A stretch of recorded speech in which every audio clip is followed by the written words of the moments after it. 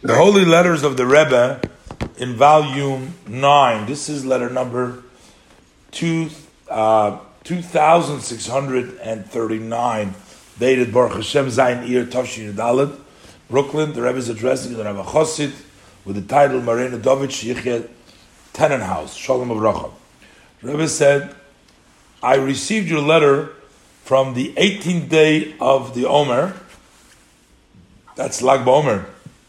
You're asking a blessing for Harav, ... when I will be on the Holy Tzion of my father-in-law, the Rebbe, on the Ohel, I will mention him for a speedy recovery. But you need to explain to him, and for sure you will find the proper words for that our leaders, holy Rebbes, has said many times that their connection to them is through their teachings, through their Torah.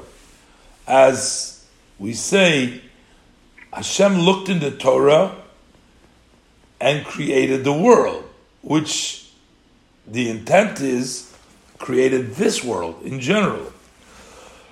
But this also includes the small world, which is the human being.